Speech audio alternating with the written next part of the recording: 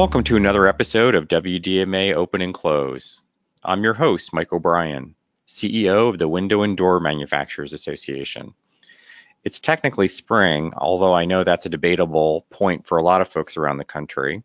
But spring kicks the building season into high gear, and for this episode, we thought we'd take a deeper dive into the remodeling market. And for that, we have a special guest joining us today.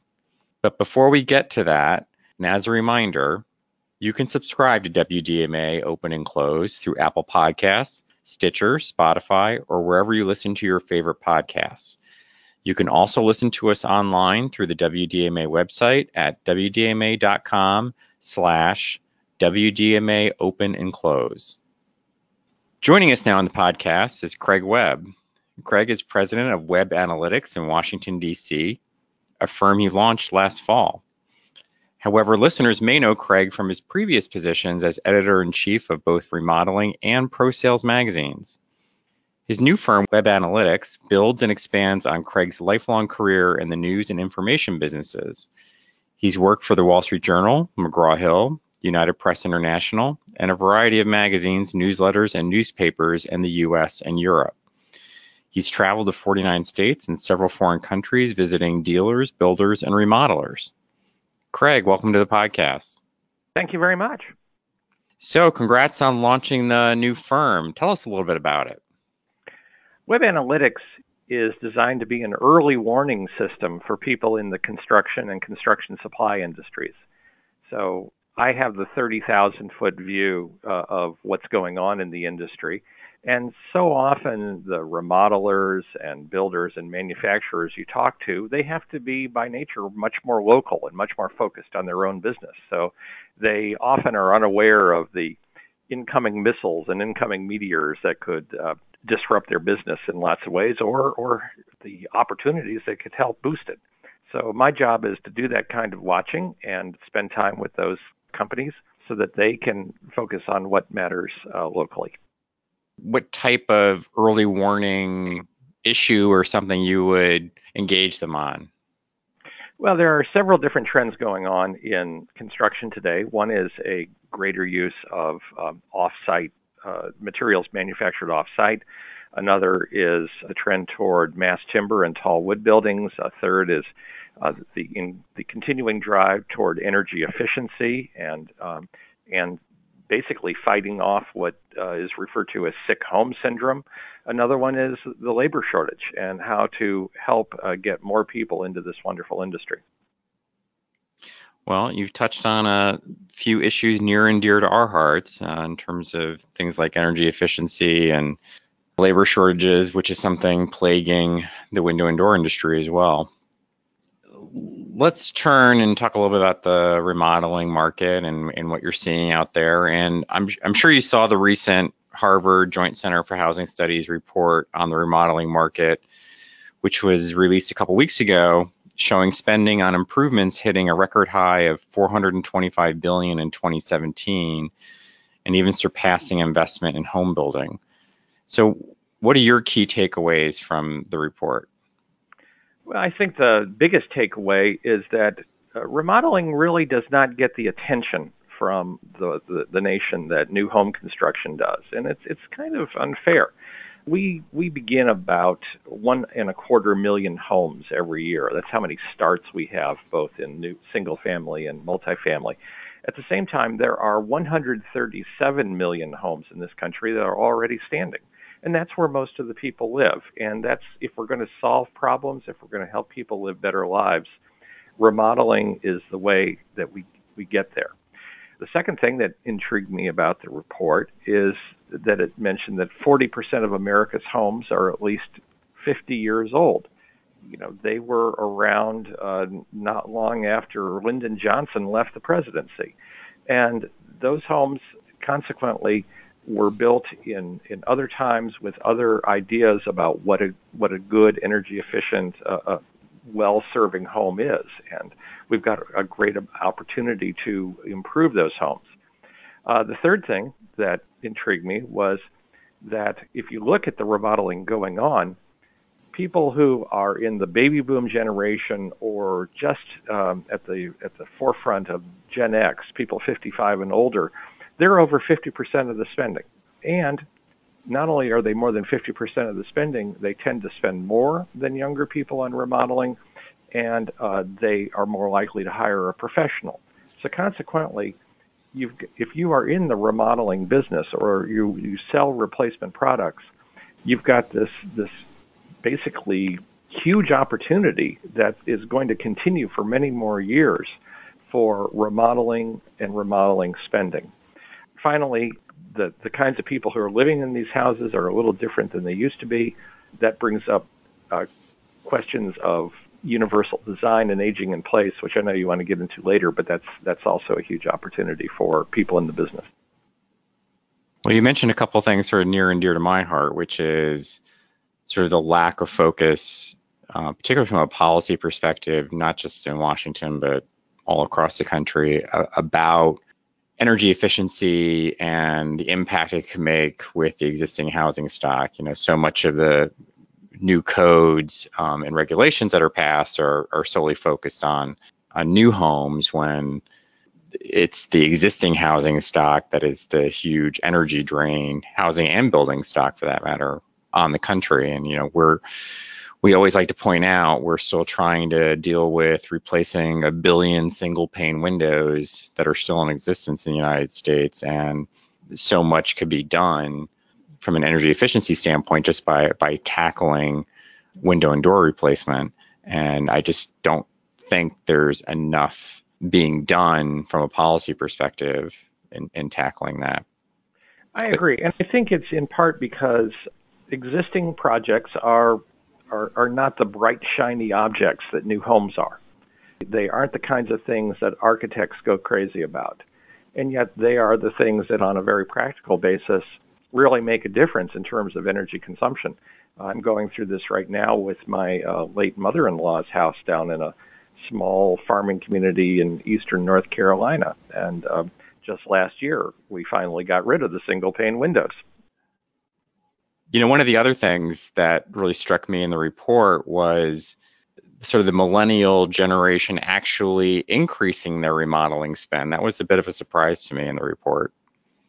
Well, I think that you can say that shows like you see on HGTV and Chip and Joanna Gaines and people like that really are having an influence on what people are doing with their houses, what they're putting into their houses. I can't tell you how many remodelers I talk to who say that the first thing that a young person does is want to put shiplap siding into the house anywhere, and it's because Chip and Joanna. And I think that they have influenced the choices that millennials make. But I think the other thing that's really important to come out of this is that it turns out that millennials want to have a home of their own, a place that they love, a place that reflects who they are, just as much as their parents and grandparents did.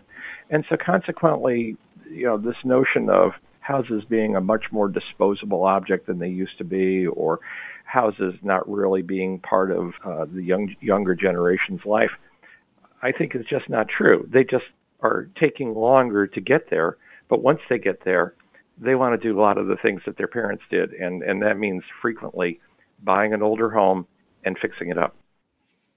Yeah, and this is a little off topic and something I want to do on a future podcast, but the more and more I learn about the impact of student loan debt on the younger generation and what people are paying in student loans, which far exceed what a lot of people initially pay in a mortgage, is, I think, becoming a big drag on the younger generation, buying new homes or remodeling their homes. And I think it's something that, from a policy perspective, I think we're going to have to really grapple with going forward. Yes, and when you start looking at certain influencing factors in elections and the like, there is a relationship between people who get elected and people who are viewed by younger people as being more likely to help them with their student loan issues. So yes, it is something that hasn't been thought of as much, but it's really rising in importance. So even with all this strength in the remodeling market in the last several years, so many of these remodeling businesses continue to fail. So what's your perspective on what does it really take for a remodeler to succeed in this market? One of the things that's important to remember is that a remodeler is a special combination of three different traits. The first thing you have to do to be a good remodeler, obviously, is to be good at remodeling. You have to be good with your hands or have certain skills that enable you to fix up somebody's house nicely. The second thing you have to be is good with people. And then the third thing you have to be is good at business. And frequently, the remodelers who fail may be good at one of those things or two of those things, but they're not good at all three of those things. And as a result, particularly on the business side, they fail to see their business as a business and treat it accordingly. One of the questions I used to ask when I've been out talking to remodeling organizations is to ask remodelers, how do you see yourself? Are you a remodeler or are you in the remodeling business? Because being in the remodeling business is a much different thing than somebody who just likes to make stuff better. Which answer did you get more than the other? Well, the ones who were in the room, especially because I was more business-oriented in my speeches, were the people who were in the remodeling business. Frequently, the people who grew up and just liked to play with their hands and maybe had parents who were in the business were the ones who tended to think of themselves as remodelers. The ones who were in the remodeling business frequently started in some other business and discovered that they'd much rather be doing this than being on Wall Street or running a haberdashery or something like that. So those tended to be the differences. The people who tend to fail, frankly, fail because they haven't learned to charge enough. They haven't learned to keep what they've spent. They haven't learned to budget things properly. They're always using the next job to pay for the last job. Understanding cash flow, understanding what kinds of margins you need to succeed, understanding how prospecting plays a huge role in your ultimate success. Those are the kinds of things that if you're just a person who loves to make a pretty piece of molding, you usually don't think much about.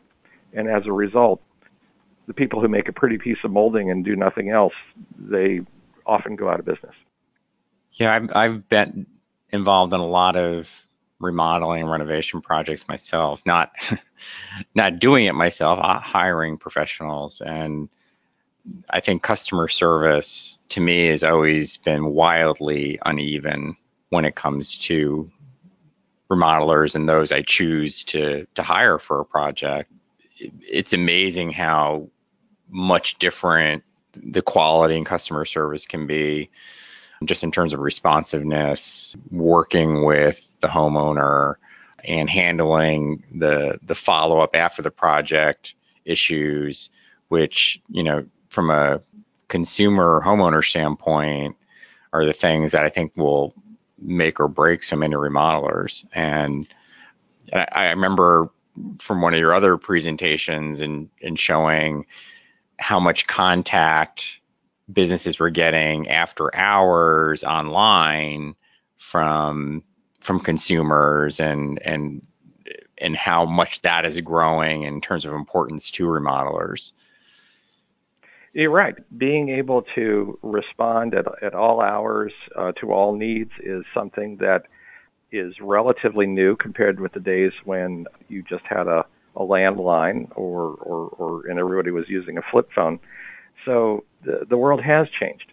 I think that you are onto something, though, when you talk about responsiveness, because one way you can tell the good remodelers from the not-so-good remodelers is how quickly and efficiently they return phone calls and how quickly and efficiently they work with you to help you get a sense relatively quickly of whether you and they are the right fit. Because this is a almost a circus-like trapeze relationship in which there's a lot of flying through the air and trusting that the other person will grab hold onto you, be it the remodeler to the customer or the customer to the remodeler. And so consequently, getting that trust built quickly matters, as well as deciding quickly whether trust is ever possible. The good remodelers have those kinds of processes in place. They have those systems in place They even set up their websites to let you know fairly quickly whether you are their kind of customer. I remember a remodeler in New Jersey who said he likes to deal with upscale customers, but he doesn't want to deal with the wealthiest of customers, even though theoretically they're the greatest profit and the greatest amount of money. That's not who he wants to go after. He goes after a certain niche of persons, and from his website onward, he emphasizes, this is what I do, this is what I'm good at. I hope that we fit, but if not, I'll go find somebody who will fit for you, but we won't work together. Yeah. Another interesting statistic from one of your past presentations was about the size of remodeling firms, and that something like over 80%, even in good times, have fewer than 4 employees. And that to me just, on its face seems counterintuitive and makes me wonder, is it just the culture of not wanting to have employees to do it themselves? Is it labor shortages? Is it a combination of both? What's there? Well, I should probably qualify that number to begin with, to make sure that you know that when we say 80% of the companies have fewer than 4 employees, they tend to be talking about full service, what are referred to as full service remodeling companies, in which you hire somebody and you want them to do a relatively complicated piece of work, down to swapping out a sink or something that's semi-complicated. That's complicated for me, Craig. Well, that's true. As opposed to the home improvement industry. And one way to think about it is that with a full-service remodeler, you have a very intense, potentially long-term relationship with that customer, in which you do a variety of things for that customer on a very close and personal basis. So, imagine Thomas Jefferson's favorite remodeler. I mean, Thomas Jefferson had that remodeler working on Monticello like for 50 years, doing this project, that project, building this out. In contrast, a home improvement company, such as a window replacement or a door replacement or a roofing replacement, doesn't have that kind of relationship, and you don't need quite as many skills. You need to be very intensely good and efficient at one thing, replacing a window or replacing a door, and you don't have a long-term relationship with that customer. Once whoever put in Jefferson's windows at Monticello put in the windows, he didn't come back. And those companies, the home improvement companies, are the ones in which you can replicate the process and do things relatively efficiently, and you can expand your business. Consequently, those companies tend to be much bigger and have a much larger dollar volume and have more employees. The up close and personal work that a full service remodeler does is much more skills and multi-skills related and almost a boutique, and consequently you tend to have fewer employees because the relationship is different.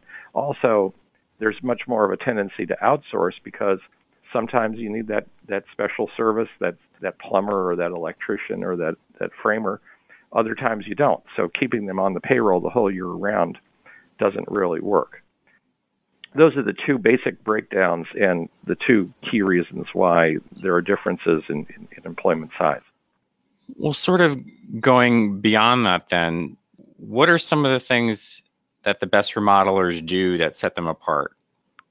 There are 3 or 4. I think the first is that they have discipline. They know what they are and they know what they're not, and they constantly focus on those good things. Frankly, one way you can sort of tell whether a remodeler has quite figured this out is to look at their truck. If the best signage on the truck says free estimates, then that means they haven't really thought that much about what their real specialty is. Anybody can do a free estimate, and that's not really, that really doesn't make the remodeler any money.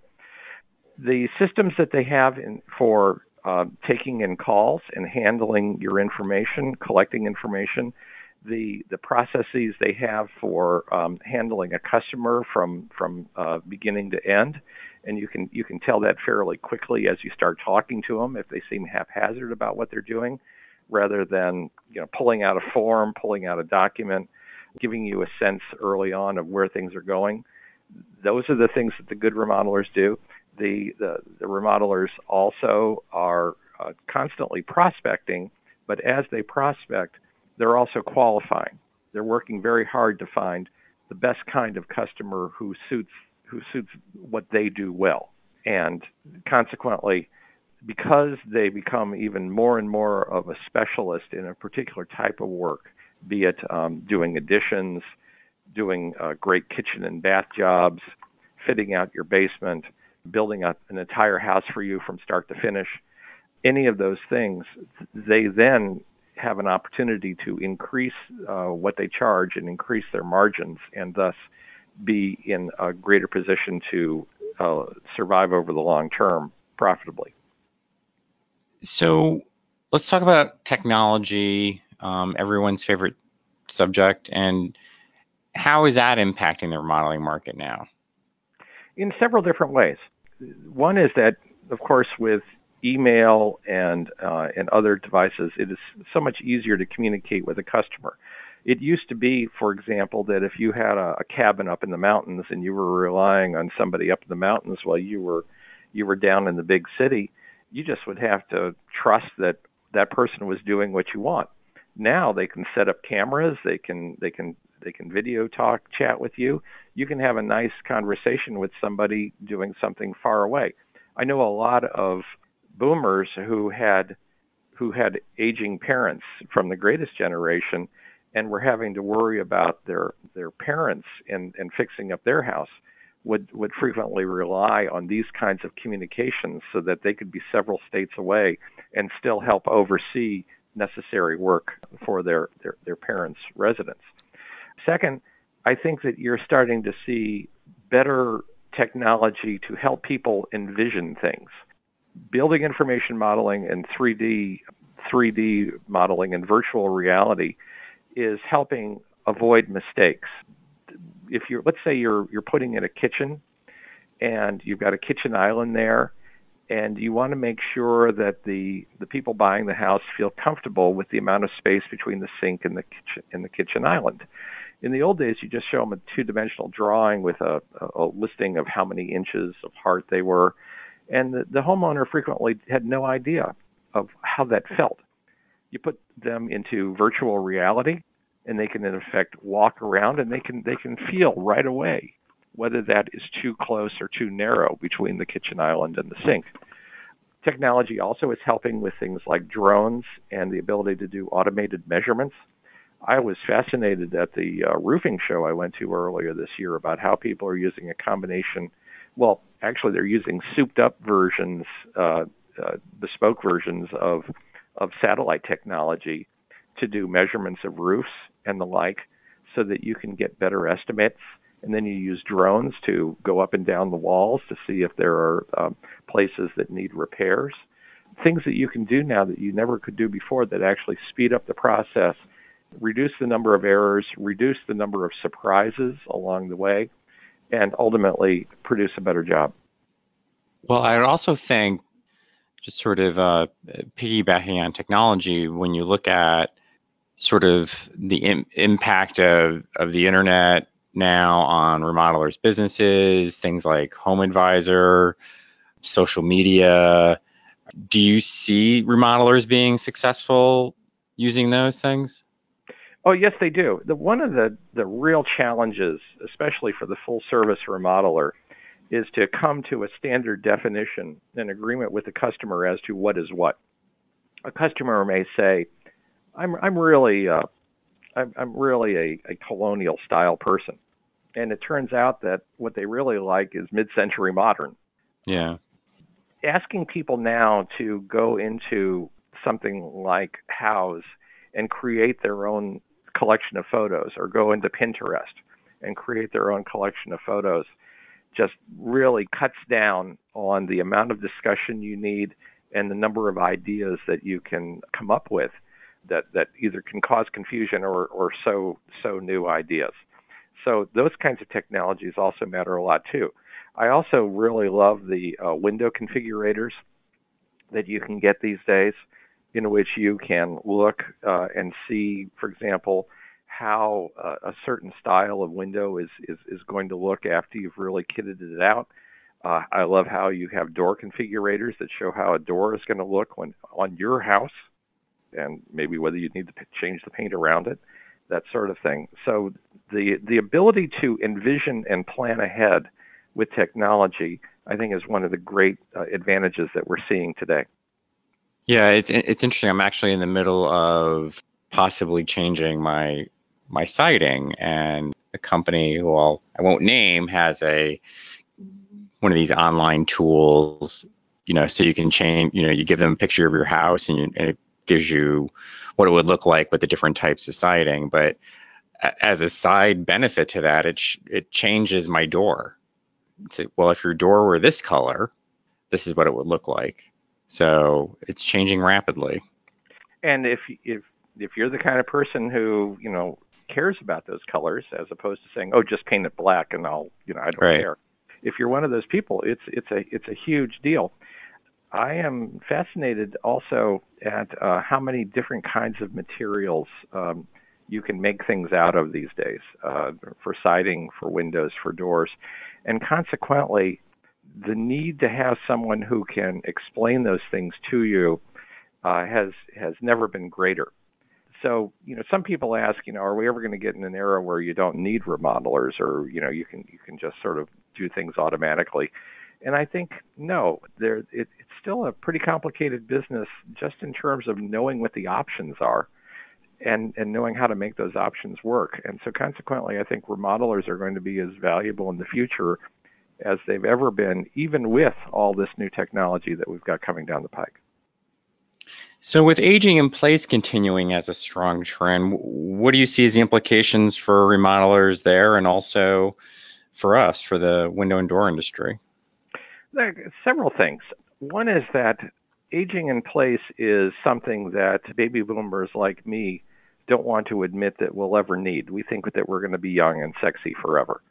And then it's only when one of a couple of things happen. We break our leg on a ski run, or we witness our own parents as they go through experiences, that you start having people begin to realize that designing the house so that it can accommodate you matters. The other thing that I think is happening is that older people are more willing to remain in their homes now than they used to. I think that the idea of moving to Florida and expecting the grandkids to come down and see you has pretty much been washed away. The grandkids aren't going to come see you, so you need to live near the grandkids. And if that's the house you're living in now, then you're more likely to say, well, what can I do to make this house livable for the years to come? So that means master bedroom suites on the first floor. In terms of doors, wider doors, so that you can maybe get a wheelchair through it, or some other device. Walk-in showers. And with regard to windows, one of the things that I think is starting to come to people's attention is the need for light. As you get older, your ability to take in light becomes less, and your need for light is greater. So consequently, if you start looking at homes that have universal design principles, frequently they have clerestory windows so that you can just get more light in. There's much more concern about skylights, and also making windows more usable.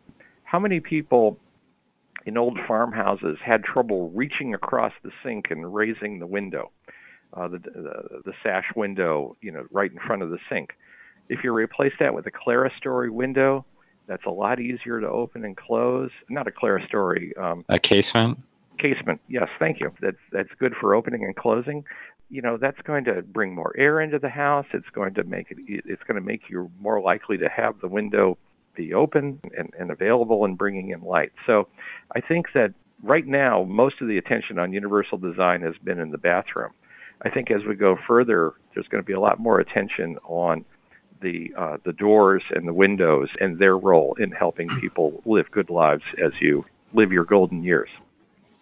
So Craig, tell the folks listening how they can find you and subscribe to your new newsletter and everything. And my web address is webb, WEBB -analytics, and that's ANALYTICS.com. Webanalytics.com is my web address. My email is cweb@webanalytics.com. I have a newsletter that comes out once a month, and I give speeches and talk to people all over the country. So if you're in the window and door business, or you are in the remodeling business and want to get a more personal view and a more local view of what's happening and what trends and threats and opportunities affect you, I'm around. And Craig is also very well versed in the pro dealer market, and hopefully we'll have him back later this year on another podcast and talk about what's going on in that particular segment. That would be fun. So thanks so much for joining us on the podcast, Craig. We really appreciate your insights. Thank you. And that does it for another episode of WDMA Open and Close. If you are listening to us through your favorite podcast platform, do us a favor and don't forget to subscribe and rate us. Thanks for listening, and goodbye until the next episode of WDMA Open and Close.